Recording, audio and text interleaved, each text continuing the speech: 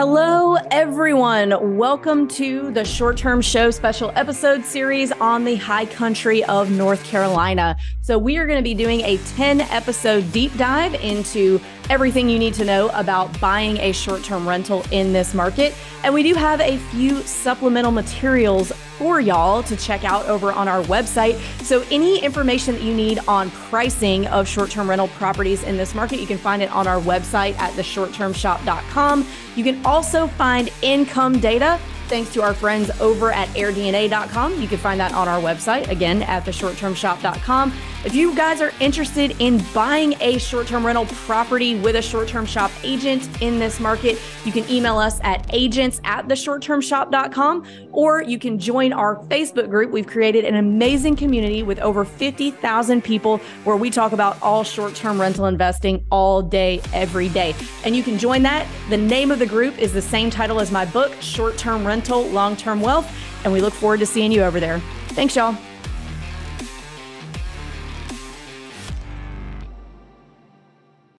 Hey guys, welcome back to another episode of the Short Term Show special episode series on the high country.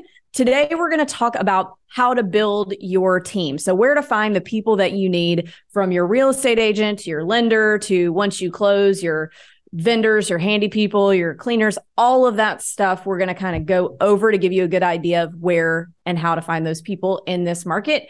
A lot of familiar faces here today. We've got Julie McCoy. Julie, you want to introduce yourself really quick? Hey, everybody. I'm Julie McCoy. I'm an agent with a short-term shop in the Tennessee Smokies, but I've spent a fair bit of time in Western North Carolina, been vacationing there since I was little, and so have some familiarity. Glad to be here.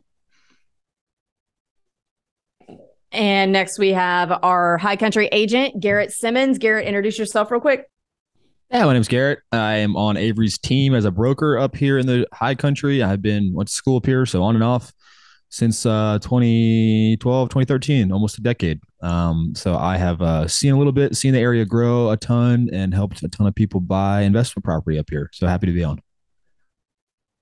Thanks, Garrett. And last, we have Chuck Kramer, who has become a cult favorite on my Instagram and YouTube channels. So Chuck, you want to introduce yourself? Retired IT executive, but I've got properties in Tennessee, Florida, and have experience in other markets as well. I travel a lot, so I'm also on the customer side of things. And I'm here to lend that expertise. I know a lot of things about a lot of different things. So, all right. Thanks, Chuck. All right. So where we're going to start here is, all right, so I'm an investor. I have decided, I think I kind of want to buy in this market. What do I do next? Who do I need on my team? Well, you need to start out a lender and a real estate agent. And it's a little bit of a what came first, the chicken or the egg, in terms of which one you call first. Because if you call the real estate agent first, they may want you to have a pre-approval already. If you call the lender first, they may want to know who your agent is. So you can really do either of those things first. You can shop around and find your own lender and then go to the agent and say, hey, agent, here's my pre-approval, to show seriousness. I mean, a good agent shouldn't be turning you away because you don't have a pre-approval yet. They should just be asking some questions to try to help you get what you need. So you could also find the agent first and then ask them if they have any recommendations of lenders that they've used in the past that their clients have used in the past where the deal's gone really smoothly. So you can really do it either way. It's just it's the finding of the individual who specializes in this that is pretty difficult. So, you're probably not going to have a lot of success with going on one of these big online lenders when you're trying to buy a cabin in the high country, just because there are some nuances to that. And a big online lender, a lot of times they're just, receiving online leads of people who just clicked a button that said, I want to learn what I can get pre-approved for. 95% of those lenders are going to be doing primary homes, mostly 95% of those leads. So something to think about. So you need to find people who specialize in what you are trying to do. So let's start with lenders. So when you're looking for a lender, you want to find a lender who does a lot of the type of asset class deals that you're buying in the market that you want to buy in often. So I am not going to go to my commercial lender in Oklahoma and say, hey, I think I want to buy a short-term rental in the high country of North Carolina. They're going to be like, what's that? We don't think we want to do that. So let's talk a little bit. Who wants to go first with their tip for finding a lender? I mean, I would start by asking my agent, honestly, because I want to know, who do they have a relationship with? Who have they done deals with, like you said earlier, that have closed smoothly? I also know that it can be valuable in a competitive offer situation if your lender is familiar and has a good reputation to the list agent on a particular property. So that might be able to give you an edge in an otherwise competitive situation. And plus, I just want a smooth transaction. I want someone who's familiar with the asset class. So I'd start by asking my agent for their recommendations, and try and get 2 or 3 so you can talk to all of them and see who's going to be the best fit for you.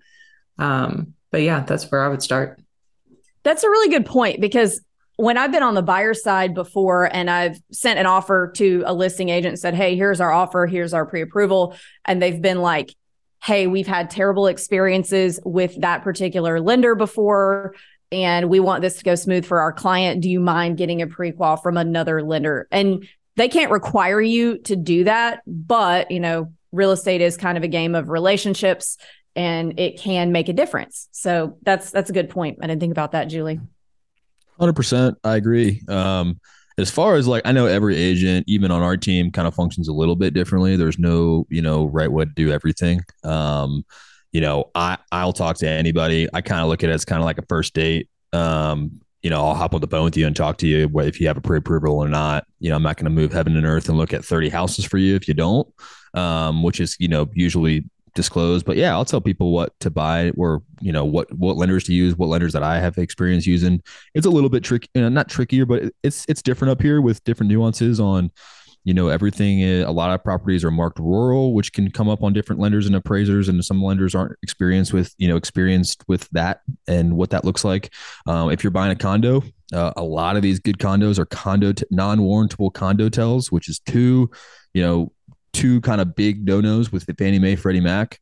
There's a complex up here that I know 2 lenders in the entire high country, and every agent knows there were 2 lenders that can lend up here, and they were local lenders.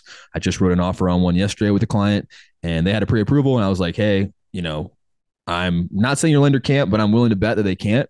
And the listing agent, sure enough, was like, hey, just so you know, are they going to be using X, Y, and Z for financing? And there's even an addendum in the contract saying they have to use one of these 2, because everyone in this area knows those 2 people are the only ones as of now that can close on these particular condos. So condos in my area, 100%, ask me, or there are only a couple lenders that can even lend on some of these condo tells. So that is something to think about. Then as just far as a regular single family home, word travels fast in a small town. So if you got a lender that town doesn't know about, hey, what are these people? And it's not smooth.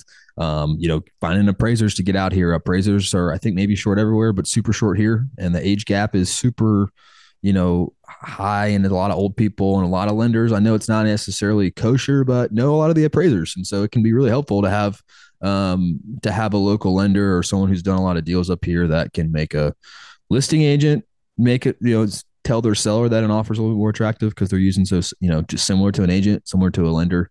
So I think that's super important, and I'd be more than happy to steer people towards the lenders that I've had a good experience using.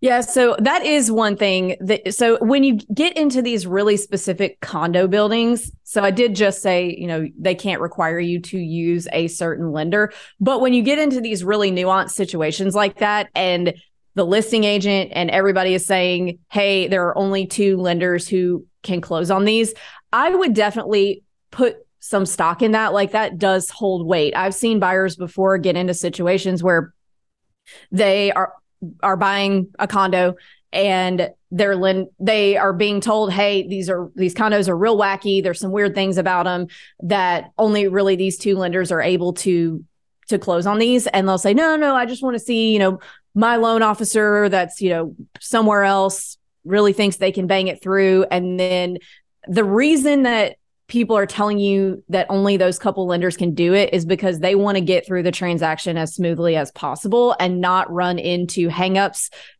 on the 4th week of the contract when it's supposed to close next week, when it goes through underwriting and the lender is told, hey, we actually can't do this. So I think a lot of people are skeptical of that kind of stuff. And they think that, oh, they're in bed with the lender or whatever, which is illegal, by the way. But if you're being told from a lot of different areas, different places, people, that there's really only one or two lenders that can do this condo for this reason, I'd probably listen to that, so you don't waste not only your own time, but don't waste that lender's time who you initially were using just to get to the end and them not be able to do it. And then they lose the deal too after they've done all that work. Right. So just something to think about. I think it's kind of the way you tell people. Like, I tell people, I don't say like, hey, you got to use a local lender. I say like, hey, listen, it's a little bit trickier, and this is why. So like, people have a really crazy relationship with their lenders. Like, they would take a bullet for their lender because of so-and-so. I talk to some people that are like, man, they sound like they love their lender more than they love their wife. With how many deals they've done, and the lenders that I use, again, I'm not getting any sort of kickback or commission, but I'm the same way. Cause I know like, hey, this lender is going to close this deal. It's going to be smooth for everybody. So I tell these people, hey, I know you love your lender and they're licensed in North Carolina. So ask them, even though I know the answer, ask them, can they lend on a non-warrantable condotel with a 10% down loan in a rural area? Use those words. They'll know exactly what I'm talking about. And 99% of the time they come back and be like, yeah, they can't lend on that. So then they just answer their question. They sent one text, they sent one email out to their lender, and that lender told them, yeah, no, I wouldn't do that. So now you already got their trust, and they're like, okay, this guy, instead of just being like, yeah, I'll use my local lender, it's easier. Having kind of the reasons of why can help convince somebody. Because at the end of the day, you're right. I don't really care I don't care what lender Julie's using when she buys property. I just want to close on time so I can keep my reputation up in the high country as being an agent who closes deals and, gets things closed on time. So rate locks don't change, et cetera. I mean, there's a lot of different incentives to, on both sides to have a smooth transaction. So kind of knowing why local lenders are helpful, you can just put the ball in the buyer's court and be like, okay, ask your lender if they can do this, if they can, And I've been surprised. Yeah. There's times when that does happen and that lender can do it. And now, okay, and add one more lender to the list that can close deals in the high country. But just being upfront with them is helpful. Yeah, communication is really important, and just letting the lender know, asking questions, letting them tell you that they can't do something rather than assuming that they can't. Chuck, do you have something? I was just going to say, if you decide not to start with the local lender, make sure you ask your lender if they do business in that market. How many deals have they closed there? And have they, are they all STRs? Have they done condos? You're interviewing them. You're hiring them. So put them through that process. And don't ignore a couple of the national guys that, in the Smokies market. I'm not going to mention which one, but there's a huge national bank, which was the only bank outside the area that did a lot of stuff. In the back in the day, like pre-COVID, not that long ago, if you wanted a property in the Smokies, your best bet was to go to a bank in the Smokies. But there was this one national lender which had maybe 15%, 20% of the mortgages. And they didn't even have a branch. The last thing that I'll say on lenders too is that, there are local lenders. There is a specific local lender that I personally use for particular properties. That's a commercial lender that will give you a commercial product that a big, large national commercial bank probably would not do, but he's a one-man shop or a couple-man shop in town in Boone.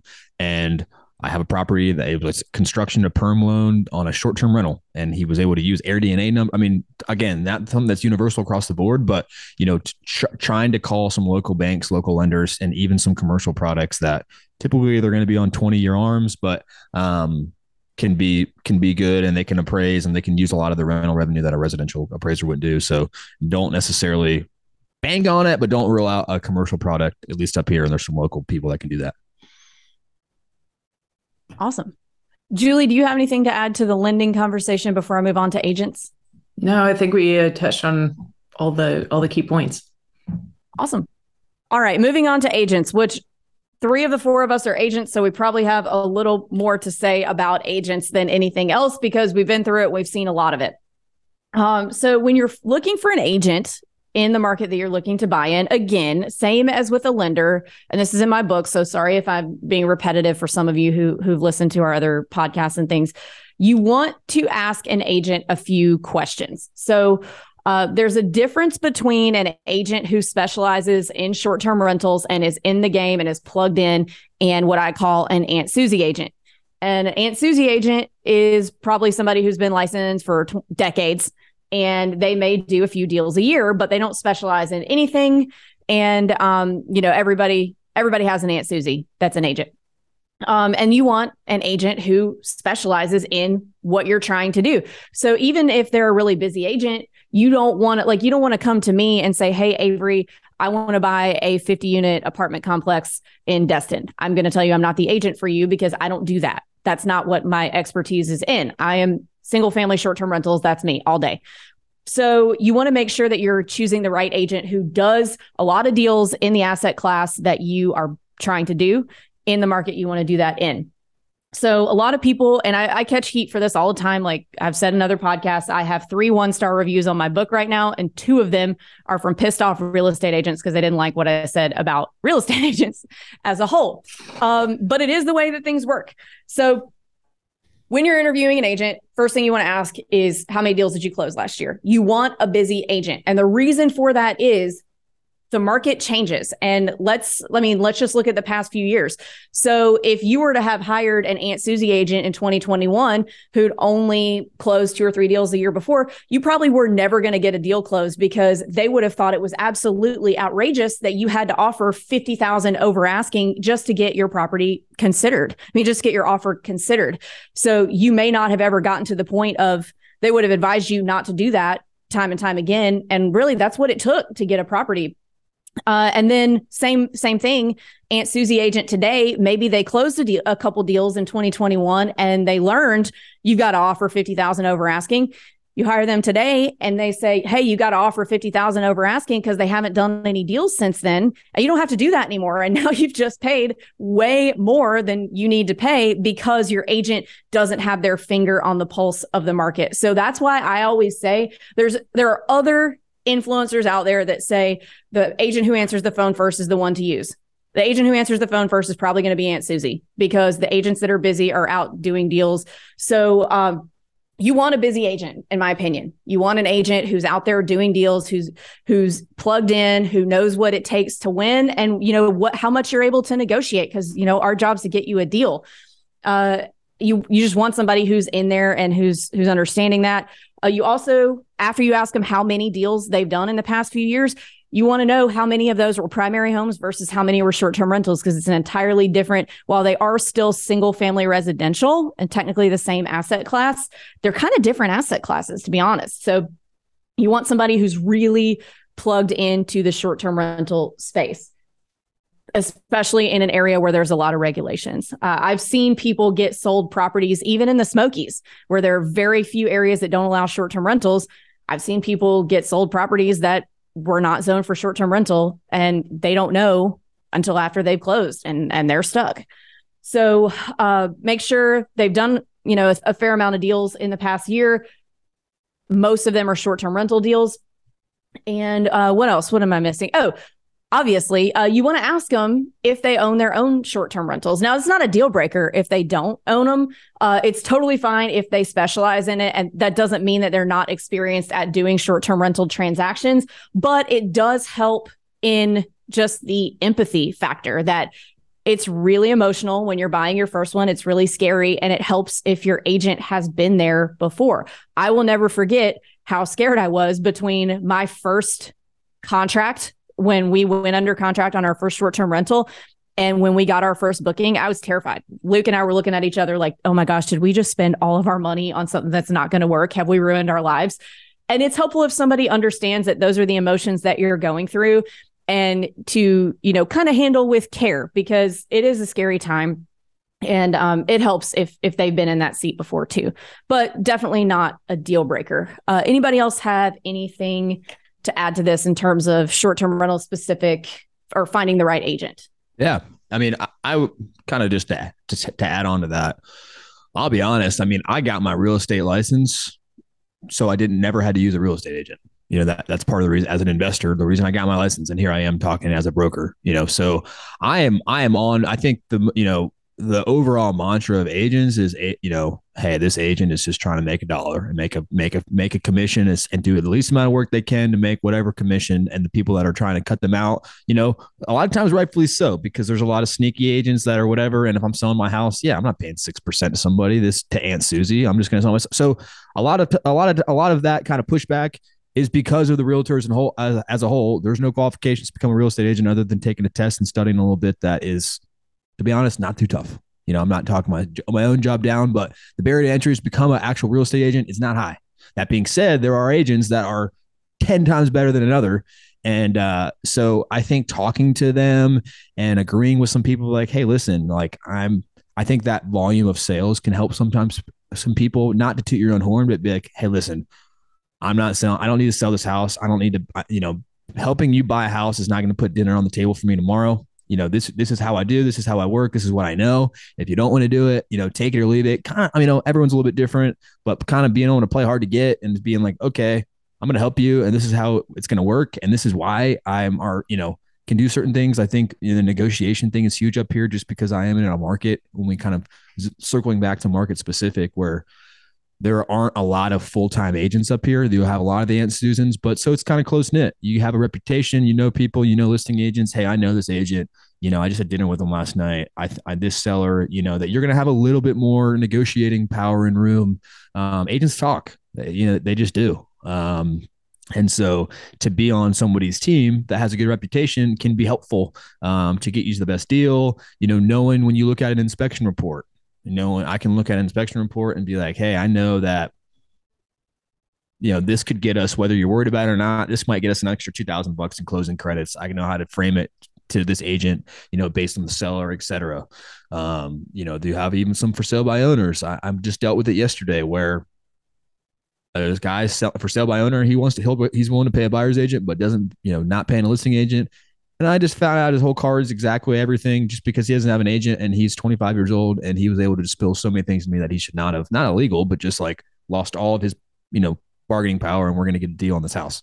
So that's just something to think about when you're interviewing an agent. I think the first thing is like, whether it's me or anybody else in any other market, like, all right, what's this guy's motivation? Does he just want to make $1? Which obviously, I don't work for, no one works for free. They want to get paid. But at the end of the day, are they passionate about what they're doing? Are they passionate about helping people? Is this guy really on board for helping me to buy 10 houses, or he just wants me to buy one and it might end up being a, crapshoot, but he doesn't care because he's going to get all this other, so that's something that, I personally value of like, and I tell people all the time, hey, listen, I'll tell you that this deal sucks because I want you to buy 6 or 7 houses. And if I just kind of just agree with you and yes, ma'am, you into buying one, it's going to be a disaster. You're going to call me maybe to sell it or call somebody else because you thought I did a bad job, And so that's my 2 cents worth as far as agents. I'm agree with people that a lot of agents suck.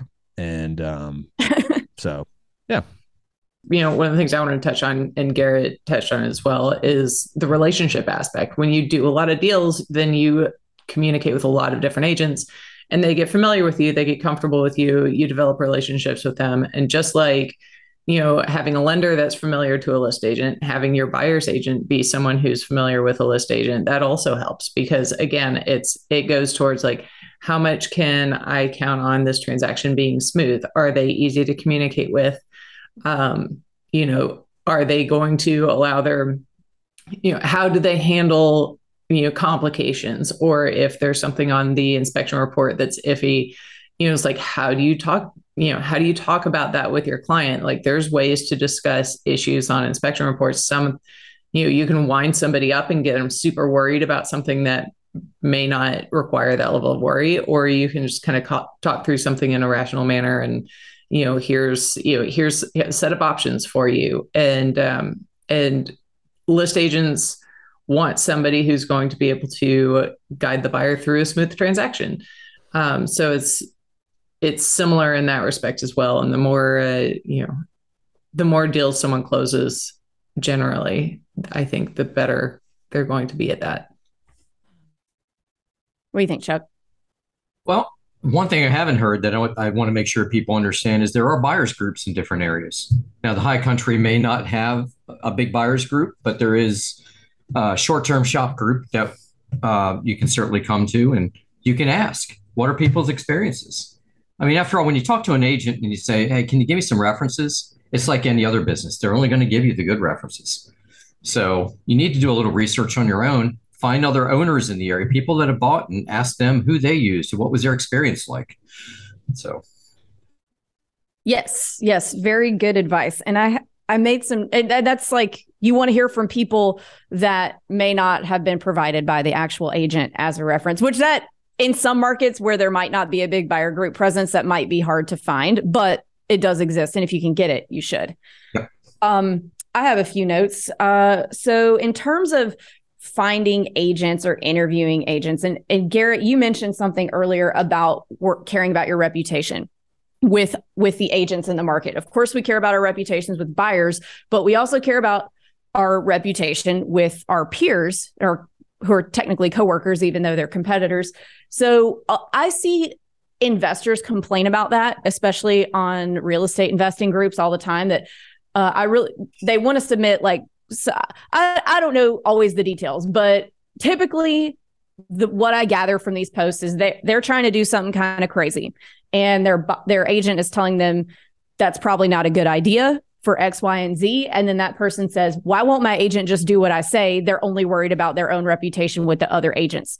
And I see investors view that as a bad thing, like a negative thing about agents, but it works. It's to your benefit as a buyer that your agent has a good relationship with the other agents in the market, because whether people want to agree with this or not, it matters when you're submitting an offer to a listing agent in a multiple offer situation, who your agent is and what their relationship is with that agent. I've seen it a million times where, especially, I mean, there's not as many multiple offer situations this year as there were a few years ago, where when I'm the listing agent and we get 3 or 4 really similar offers, and my seller's like, okay, all of the monetary values here are the same, who's going to be the least amount of bullshit, frankly, to work with? Like, who's going to get this to the closing table the easiest?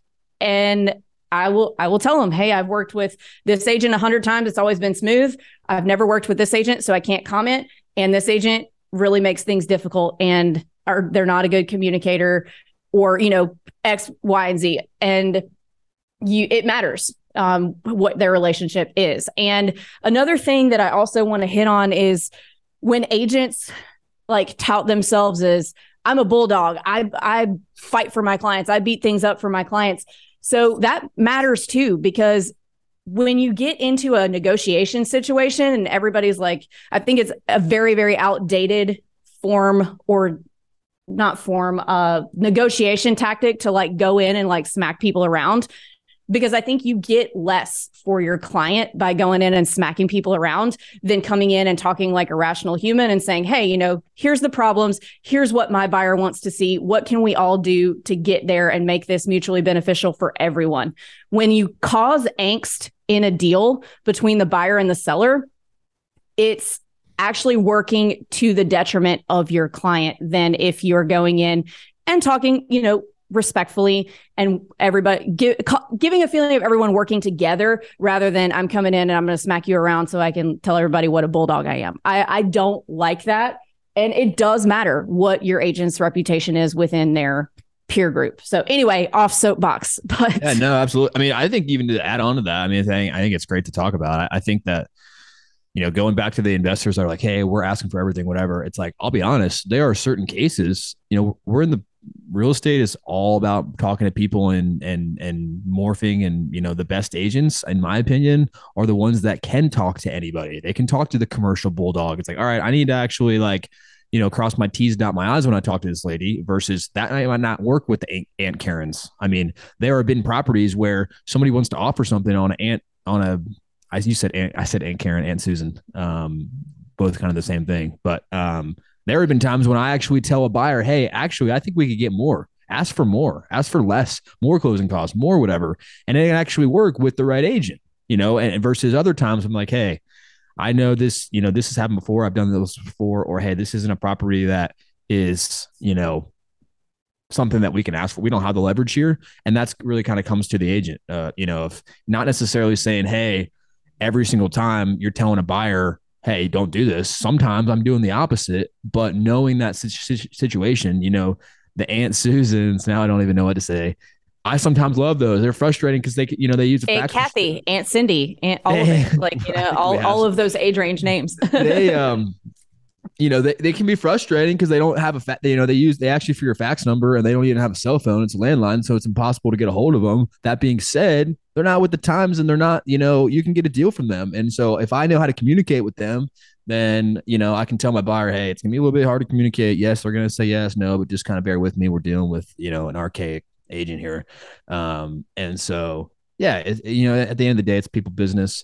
And, I think sometimes people forget that when it comes to agents and the sellers. Some agents can compartmentalize things a little bit better. I have relationships with agents that we can do a deal, then go get a beer with, and it's fine. And then other agents take things more personally than others that you just kind of have to negotiate and figure that out when you talk to them. And so, having a buyer who knows that is a buyer's agent is helpful. I have 3 more points I wanted to make before we can move on from the agent thing.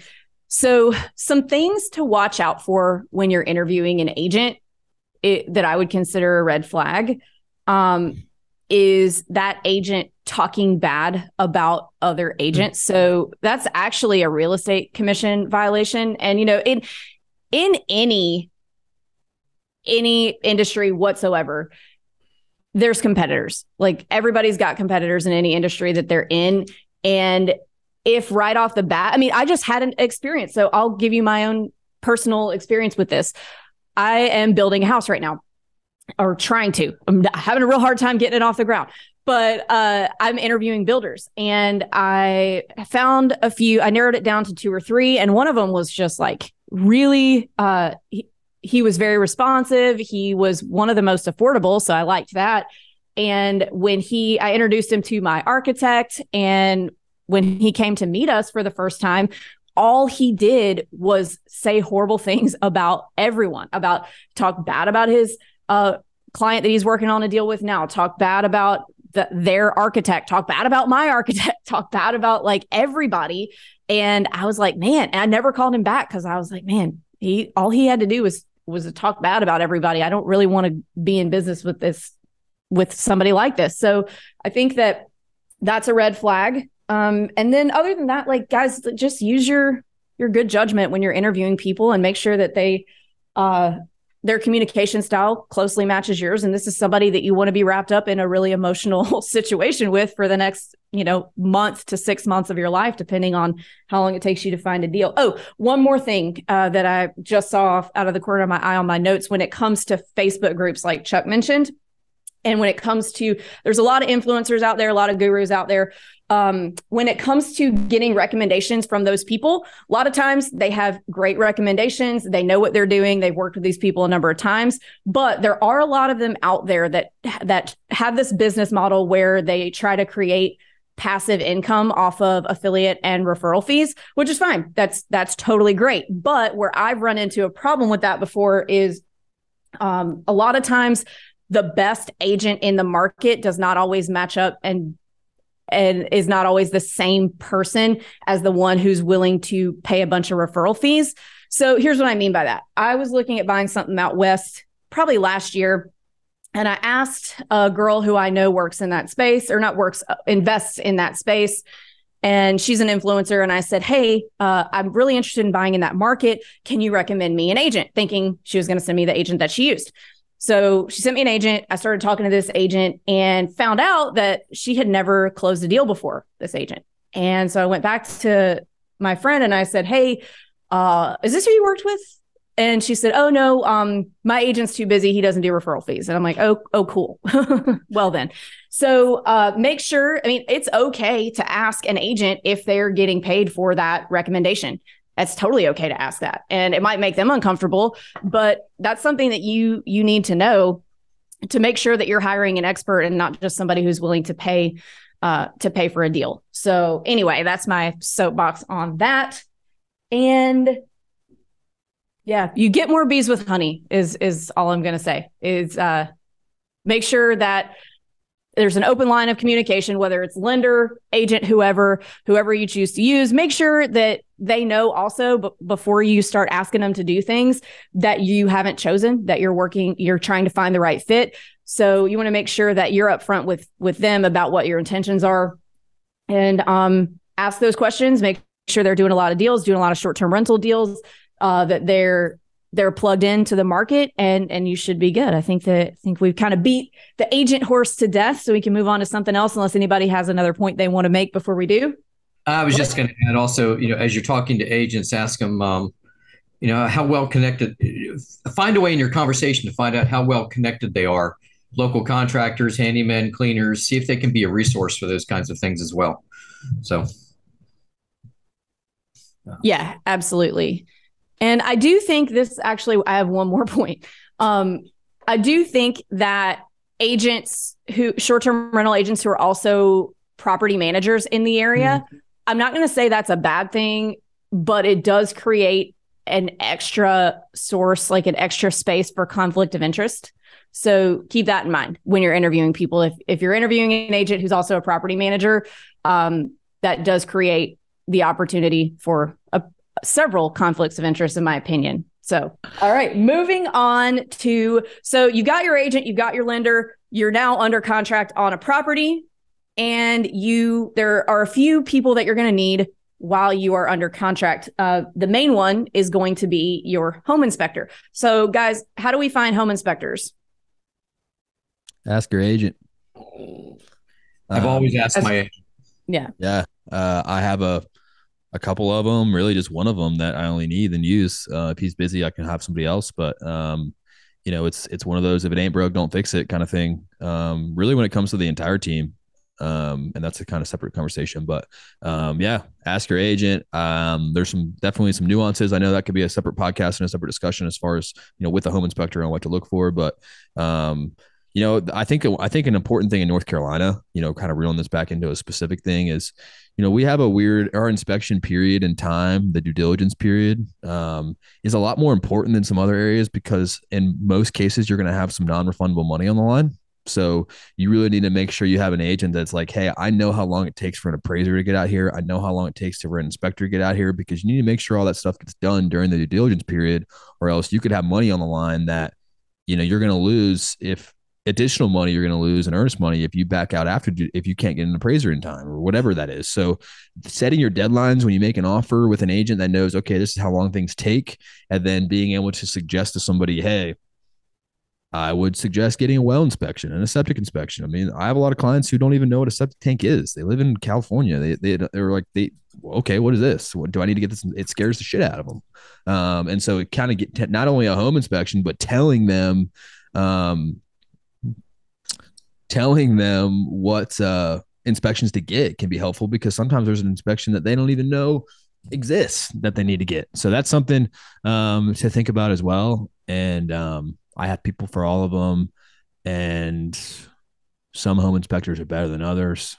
But that's another separate conversation. Knowing kind of what to tell, once we have a home inspection report back, without being a contractor, without being a professional, being, at least semi-knowledgeable, to be like, hey, here's a guy that I'm not going to give you the answer to, but call this guy. He'll be able to explain what this inspection report means, because sometimes a picture and something in red can scare the crap out of somebody, even though it's just red in the picture, and then they call, and that's just the inspector kind of covering their butt. You kind of have to remember, inspector has to, if they don't look for it, even in a new construction home, we have Brad on a couple of these podcasts where he gets an inspection on new construction, and they're going to find something. No house is perfect.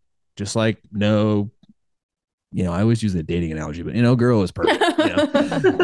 And so figuring out like, a home inspector wouldn't have a job if they just said this house looks great. So they're going to put a lot of things down to cover themselves, so no buyer can come back to the home inspector and be like, you said my deck was fine and it collapsed, whatever later. They have their own set of things. They're going to, okay, every single home inspection I've ever had, this guy does yellow or green, green, orange, red, and orange is like moderate, red's whatever worse.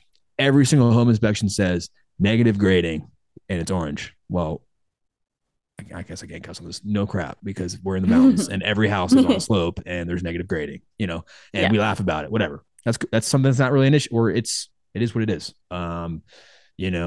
tree overhang is an orange one.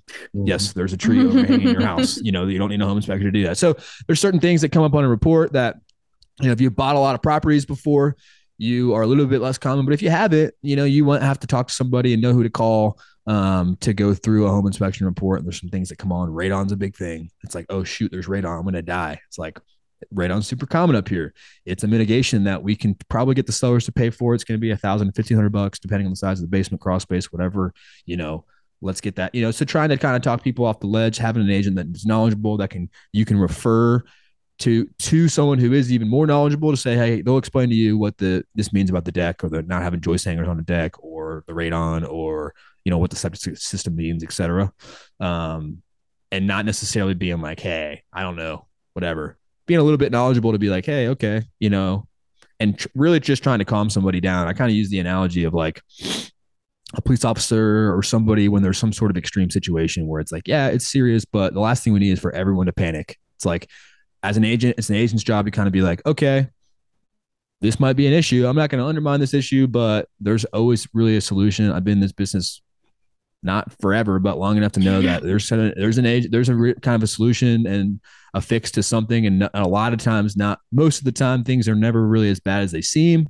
People kind of like to revert to worst case scenario, which is great and conservative when you're thinking about certain things. I'm not saying undermining any of those things, but finding someone who can kind of not flip out, because then if the buyer sees the agent flip out and like, oh no, I've never seen this before, this is crazy, then the buyer's like, well, versus when I talk to him, you're like, okay, the agent seems to be like, he's going to take me on the right track and he knows somebody and he's seen this before, even if I've never seen it before, just be like, okay, this guy's calm and collected and is going to figure out a solution. Yeah.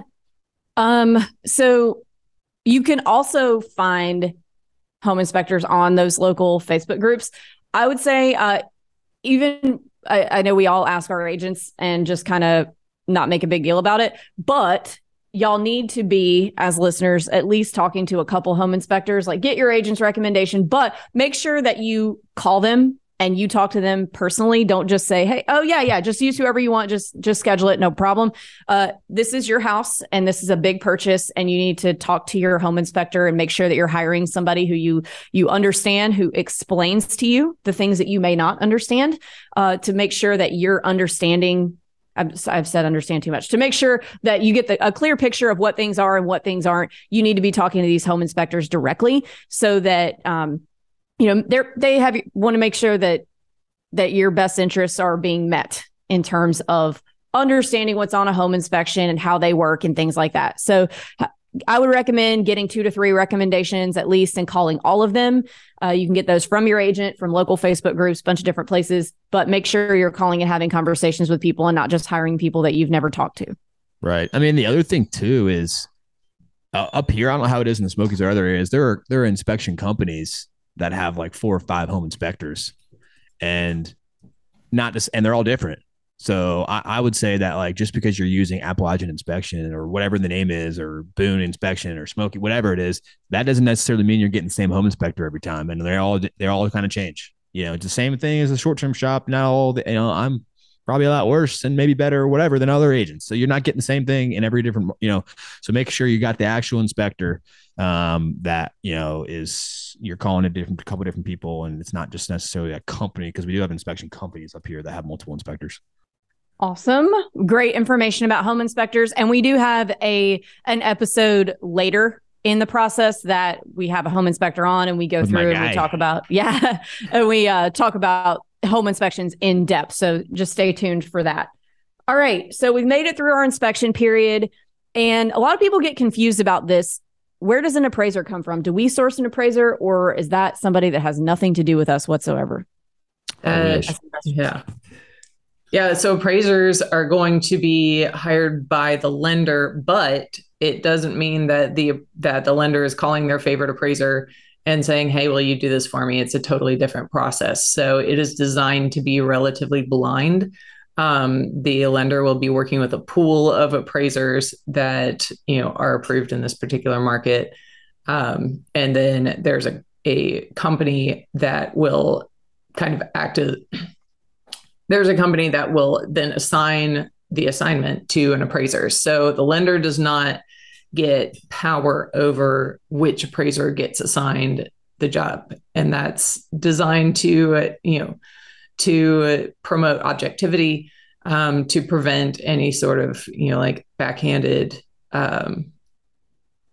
situations where values may not be objective. So it is meant to give you the most objective opinion of value possible, even though it's still an opinion of value, and two different appraisers are going to have two different opinions, regardless of if they went to the same property or not. So it's a very different process. You'll work with your lender to get an appraiser assigned, but there's a lot of layers to that. Yeah. I just mainly wanted to hit on the fact that we don't choose appraisers as investors, and we have nothing to do with that. And even as angry as we may get at them, there's nothing we can do other than go start the loan process. I have a few things. Garrett's bubbling over to say something. So this is actually could be knowledge for some people. Maybe it's just I just learned about this. So yes, 100% what Julie said. These appraisers are a third party opinion. That being said, they matter because the lenders are going to use the appraisers. They don't care about what a real estate agent says.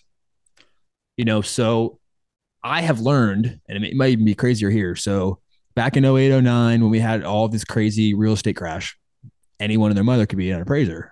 Well, because of all that, they put all these restrictions on lenders. You can't lend to so-and-so. Well, they also made it really hard to be an appraiser. You have to go to school, you have to get or some sort of certification. The barrier to entry to become an appraiser after 08, 09 was super high. Well, they didn't start paying people more either. So there was no incentive for new appraisers to get into the market from like 08, 09 all the way to like now. So what happens there is that no young kids, no one wants to be an appraiser because it's not worth going to like getting all the certification, going to class, become an appraiser to get paid what they're getting paid. But if you're already in the game, it's worth it because now the market, whatever, and you're already in. So the average age of appraisers is super high. And at least in my area, it's like 70 or 65 or something. So not only do you have a shortage of appraisers because we're in this mountain market where there's not a lot of younger appraisers because of the restrictions to become an appraiser. And, when you have that, not only that, the local people that are 65, 70, no offense to 65, 70-year-olds, they're not always with the times. They don't know the value. They're definitely not looking at short-term rental revenue. So you're going to, their quote opinion that matters to a lender could be completely different than some other lenders. And so that being said, yes, we can't pick the lenders, but what you can do is you can pick a appraiser that you can pick an appraiser that you don't want to appraise your property. So I have a blacklist of appraisers here. I have 3 or 4 appraisers that I will make sure do not appraise my properties. And I tell the lender, make sure that this appraiser does not pick up this thing. I can't pick who does do it, but I can pick who doesn't do it. And so that's something that, again, is back to the agent thing, is if an agent knows about bad appraisals or bad appraisers, he can make sure that appraiser does not appraise your property when you get under contract. And so that's something to think about as well with appraisers. At the end of the day, we're trying to underwrite residential properties from a commercial standpoint, but they still have to appraise residentially. So, trying to have, knowing that when you're offering and figuring stuff out can be helpful. All right. Well, I did not expect to spend so much time on appraisers. I learned some things myself. All right. So we've made it through inspection. We've made it through appraisal. We have closed on the property. And, so now what? Where do we find our cleaners, handy people, etc.? And what questions are we asking them? Yeah, I think you skipped an important part though, Avery, is calling up and signing up for Management Monday and talking to Luke or talking to before you close. Yeah, going through Management Mondays. I think that's one of the biggest benefits and added benefits that we provide is, we have a big list that I've made with Luke and cultivated. So, a lot of times people are like, hey, what should I do? What should I do? I'm like, sign up for this class. I give them a link. And they're going to get all that stuff from Luke and Management Mondays. So kind of anticipating that so you can start setting stuff up before you close. And that's a huge, huge, huge thing too. You are correct about that. And where do you find a Luke? How do you find one of them? You don't. Whether you like it or not, you're stuck with them, just like if you want to buy in the high country, you're stuck with me. You're stuck with Luke, but getting prepared for that, learning all the management tips and tricks, especially if it's your first one. I think it's super important to be prepared instead of just starting after closing, to be ready to do that. But so of course I couldn't forget to plug Luke. Of course. But after closing, as far as, I guess you were going to probably ask a question. Oh yeah. So I did skip title company and closing attorney, which I believe North Carolina is an attorney state, right? So typically, how are we finding that? Does the agent choose it? Do I choose it? Do I need to be calling and looking for title companies before I get, like, when I get under contract, or how does that work? Yeah, another crazy local archaic thing. It's an attorney state, so a lawyer has to do all the title work. For lawyers, it's a cheaper thing of labor, so it's a lot of lawyers that were retired.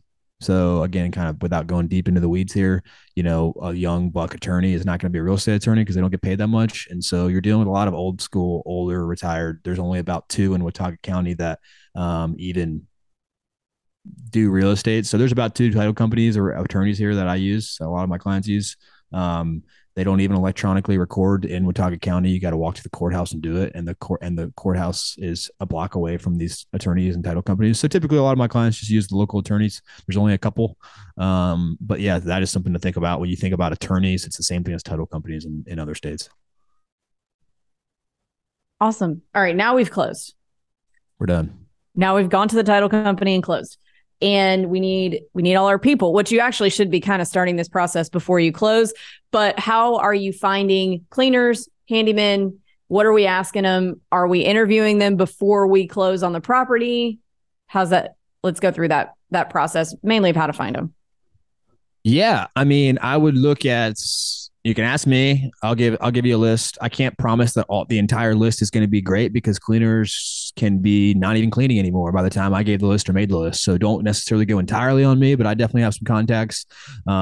We've talked about some other podcasts. We kind of are have a couple submarkets in our area. So you might know somebody that has a property on Beach Mountain, but if you have a place in Boone, that cleaner might only clean houses on Beach Mountain, so they might not even come to Boone. So try to find specific cleaners close to your area. They're also going to want to clean your property a little more. If they're cleaning 3 properties in Boone and your property is right down the street, or if it's a condo that they're cleaning in the same complex, they're going to be a lot more. It's going to be a lot easier for them. So ask your neighbors if you have them, who's cleaning your property. If you have a short-term rental neighbor close to them, you'll be surprised at how many people are like, use this lady. She's awesome. Some people might be a little bit more protective. Using the Facebook groups, I think, is a huge resource. Is hey, who's anyone cleaning? Who do you have to build a deck? My AC, I need someone to fix my heat, whatever it is. That's a huge resource because not only you have me, but you have hundreds and thousands of people, whether they're short-term shop clients or not, that have rental properties in the area that you can get of just a big giant pool of, hey, this person's great, this guy sucks, don't use this person, whatever it is. And so, yeah, don't, I obviously have some names for you. Don't just come to me or your agent in any market. Go on Facebook, talk to, or even Luke. Obviously, Luke's great. He's got this whole list of Management Mondays, but things change and things evolve, and he doesn't live here. He doesn't own property here, so those Facebook groups and your neighbors can be a great resource to find your contacts in your team. Yeah, I'm a big fan of leveraging Facebook groups for finding vendors of any sort. Because most vendors you don't need to have an ongoing relationship with. It's like your cleaners, definitely. With your handyman, it's like you'll probably have your go-to, but you always want a couple of backups because sometimes you need something done faster than your main guy is available. But then there's plenty of other vendors that you'll only need occasionally: plumber, electrician, HVAC. That's a little more as the occasion arises. I think another thing too, we've touched about on another episode, Avery, is leveraging the college kid community, not necessarily for cleaning, but there's certain odd jobs. Even if it's like you bought a house that needs to be all the furniture needs to be gone and like a dump, and using Facebook Marketplace in college kids. I've had people say like, hey, $200, you got to take everything out of this house. And there's enough couches that a college kid wants, and they're there in a day. So using Facebook Marketplace to do just little odd jobs. There's a big giant that I'm still a part of that I think anyone can kind of join. It's called App State Classified, that has 30, 40,000 people in it that people will post, hey, I need this, need a tree cut down or whatever it is. And so that's another thing to think about. Obviously, it's not necessarily hiring a college kid to be your cleaner because they got class and all that stuff, but do some odd jobs that, might just be more labor than it is skilled labor that, you can kind of tap into that market as well. That's a good point. Yeah, that's very specific to your market, I think. So that's a really great tip. I've had people reach out to like the interior design department and like try to find students that might be able to work for free to help stage their stage their property, to be like, hey, if they don't have a wife or somebody in their life, then they want to kind of cut costs and not necessarily hire a full-time designer. Find someone who's a little bit more motivated, like a college kid, to come help furnish their place. That can be a good resource as well. That's a great idea. Calling the interior design, like, hey, do you want an internship to decorate my house? That's awesome. Great. I love this idea. Yeah, there's another world. I mean, if I had a million different, if time wasn't an issue, I've gone down the rabbit hole of like trying to start some sort of interior design company / whatever with a bunch of college kids that like could log onto an app or something like that. But they want to build their portfolio. Yeah. Grass cutting. I had friends in college that did that. That put a snow plow on their 4Runner or whatever, and they would plow roads in the winter in the wintertime when we got snow, or they would cut grass in the summertime for a bunch of the Floridian people that weren't here or whatever. So there's a lot of people up here that would do odd jobs that go to school up here. Wow. So in terms of other types of more specialized vendors like HVAC techs, things like that, certainly leverage the Facebook groups, but your two core people that you need right out of the gate are going to be your cleaner and your handyman, and you'll be able to build out your network from there because they're going to know local people too, who like plumbers and all that. So keep that in mind.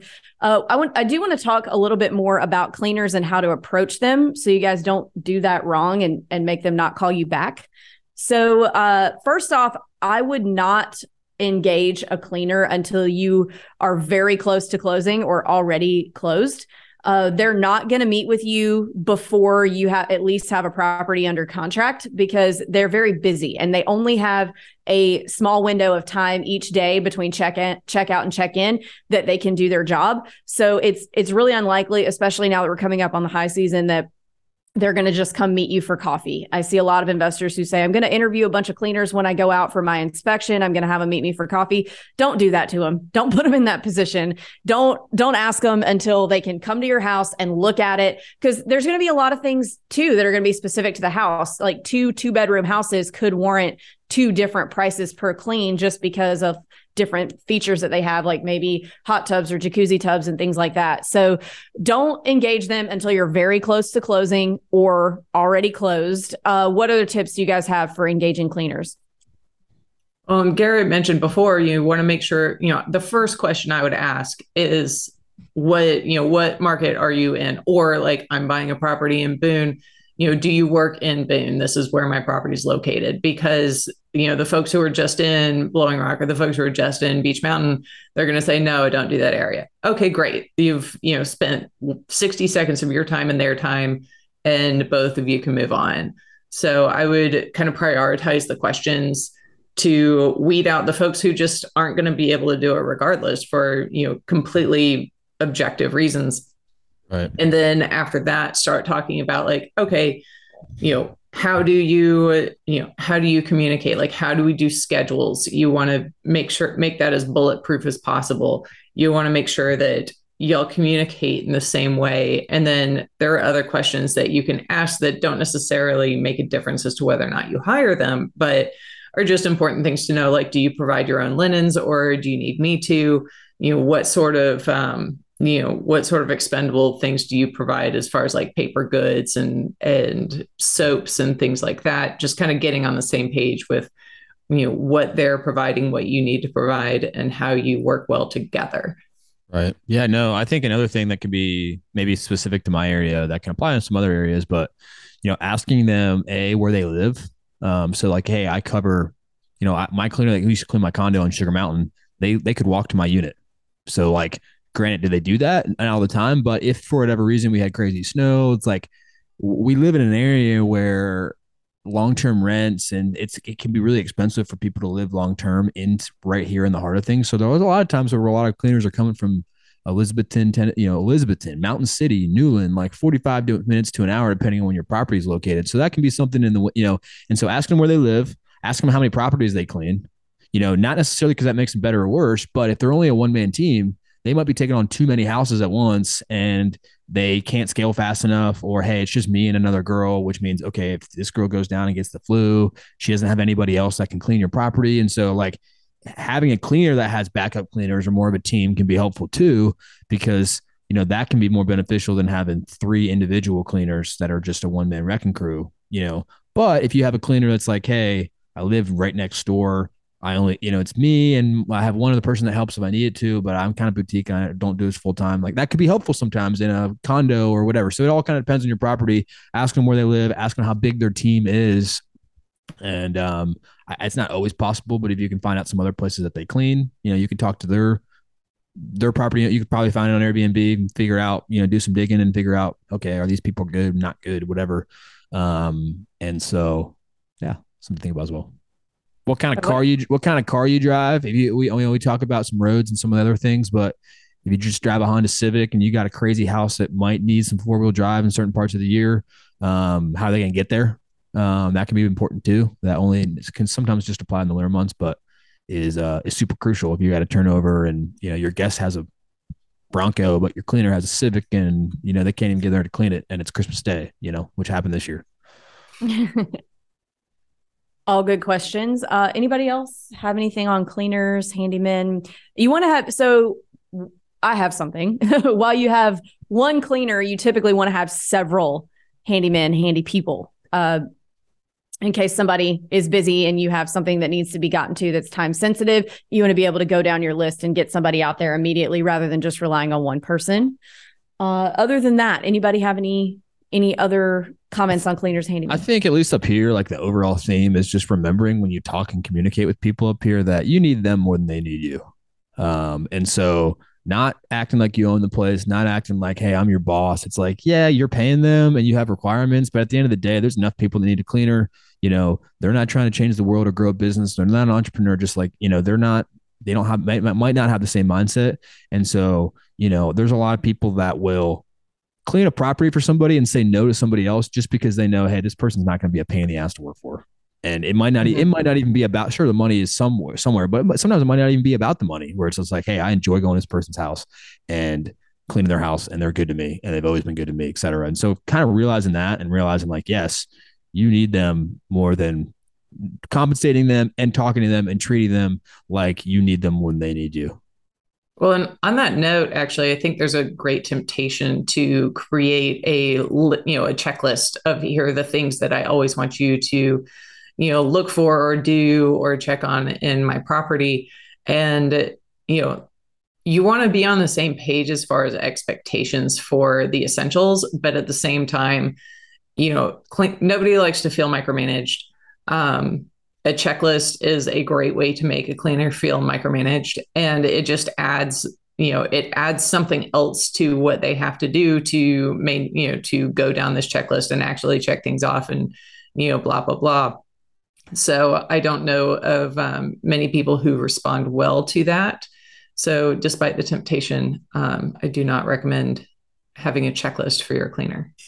The other thing that I kind of just want to piggyback off of what Garrett said is that you do need your cleaners more than they need you. And if you have a good cleaner, you need to treat them like, they're worth their weight in gold and they need to be treated as such. I think a lot of people get in that, they get in that I'm an entrepreneur, I'm a CEO mindset, and they aren't conscious of the way that they talk to people. And it really does matter. So treat people with respect always in anything, not just a cleaner owner relationship, but all relationships. Not that you shouldn't generally share a checklist with your cleaner, just not something that they're going to have to complete every time, because you want to make sure you're both on the same page about the work that's going to be done. Mm-hmm. So from that perspective, checklists are fine. Other than that, it takes too much of their time, because we've actually tried this. And for those few occasions you have a problem that you're trying to protect yourself from, like have pictures of everything, it's just not worth it. It isn't. I'll tell you that from experience. So I think to just kind of piggyback on kind of they need more, you need them more than they need you. Just also kind of knowing your market and knowing the demographic of people in your area. A lot of handymans and cleaners and people that are in the, service industry up here, there's a chance they've never left North Carolina or Tennessee in their entire life, and they view people that, in these investors, it's kind of like this. It's almost like I feel like hedge, like the hedge carpetbaggers. Yeah, or like the hedge fund kind of stereotype. Same thing, like, oh, these are just some rich guys, finance guys from New York. It's like these are just the investors kind of get looped into like, oh, these rich guys from Florida or whatever. They get looped in. You're going to get looped in, even if you're just, a normal person from Greensboro that just bought their short-term rental and scared shitless, and they don't, whatever. They view you as the same person. They view you as like the billionaire who just owns investment property and they've rented their whole life. And, they view you as that. So like being able to communicate with people and knowing where they come from and where they live, having a relationship with them and knowing that like, hey, and ensuring them like, hey, you're not like, you're just a normal person, just like them. And I think that can just go a long way in, just getting constant support, reliability. And when you can talk people off the ledge that you're not just a hedge fund guy or an investor or whatever it is from California or New York, even if you are from California or New York, but able to come in, and even if it's that flying in to meet somebody where someone can actually put a face with the name and know, okay, this isn't just some made up person that's in a high rise somewhere else, because a lot of times that's what people think every person that owns a second home is. I think we've all experienced that. We're like, oh, where'd you get all this money? It's like they don't know finance, they don't know anything. They just view you as like this trust fund baby or something that obviously not everybody is. Most people aren't. Totally agree with that. All right. So we're kind of coming to the end of things and wrapping them up. Are there any other people that you need on your team in the high country that we haven't gone over, or that we need to touch on about any of the ones that we've gone over already? Need an insurance agent. Oh, good one, Chuck. Duh. Good catch. All right, yeah. Chuck, tell us how to find an insurance agent. I'm going to push local on this one, because you need someone that knows the area, knows the market, knows the insurance companies that have stepped up when needed, and also to warn you away from the ones that have stepped away. It's a speech I've given often, usually to someone that used an out-of-town insurance company. You want a broker that's got a good reputation in the community, because when you're in smaller communities like the Hill Country and the High Country and Gatlinburg, they tend to have relationships with contractors that the insurance company is going to be paying, but they can often step in for you and get things done faster and in a better way.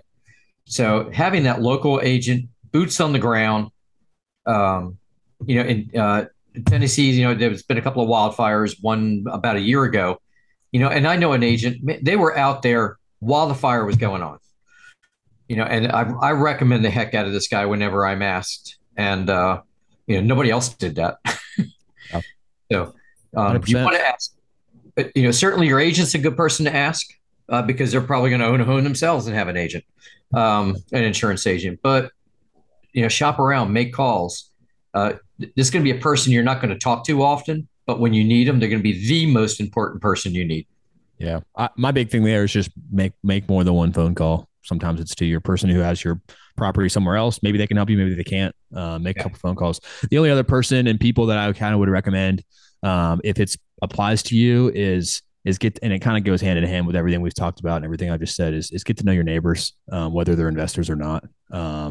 If they're a single, there is another stigma of, okay, hey, my neighbor's going to be pissed because I have a short. Well, if you can get upstream of that, sometimes you can turn it into an asset where your neighbor actually is friends of you and with you, and they can, check on things for you. Or, hey, if someone's raising hell and throwing beer cans off the back deck, you want to know that. And it's nice to have a neighbor that can do that and have a relationship with them. And so I think, or, hey, your driveway, my guy's going to plow my driveway. You want to split the cost and he can plow yours. Little things like that. It's just always nice to have, whether it's an investor neighbor or whether it's a primary residence. Some areas are 50-50. Kind of knowing your neighbors is, I have found, goes a long way, just in establishing relationships long-term and getting upstream of potential issues. That's a great point, Garrett. And, if you're not going to spend much time there, I mean, let's face it, some people buy properties and don't go for a year or two. You can still use the county property records and send an old-fashioned letter as an introduction. So no doubt. Yeah. On that note, if we don't have any other notes, like anything we've missed on any of the vendors that we've already talked about, nobody? Not really. No. All right. I think hopefully we've covered it all. If we haven't, I will remember it, I'm sure, as soon as we get off of this, and I'll go back and re-record it and add it in.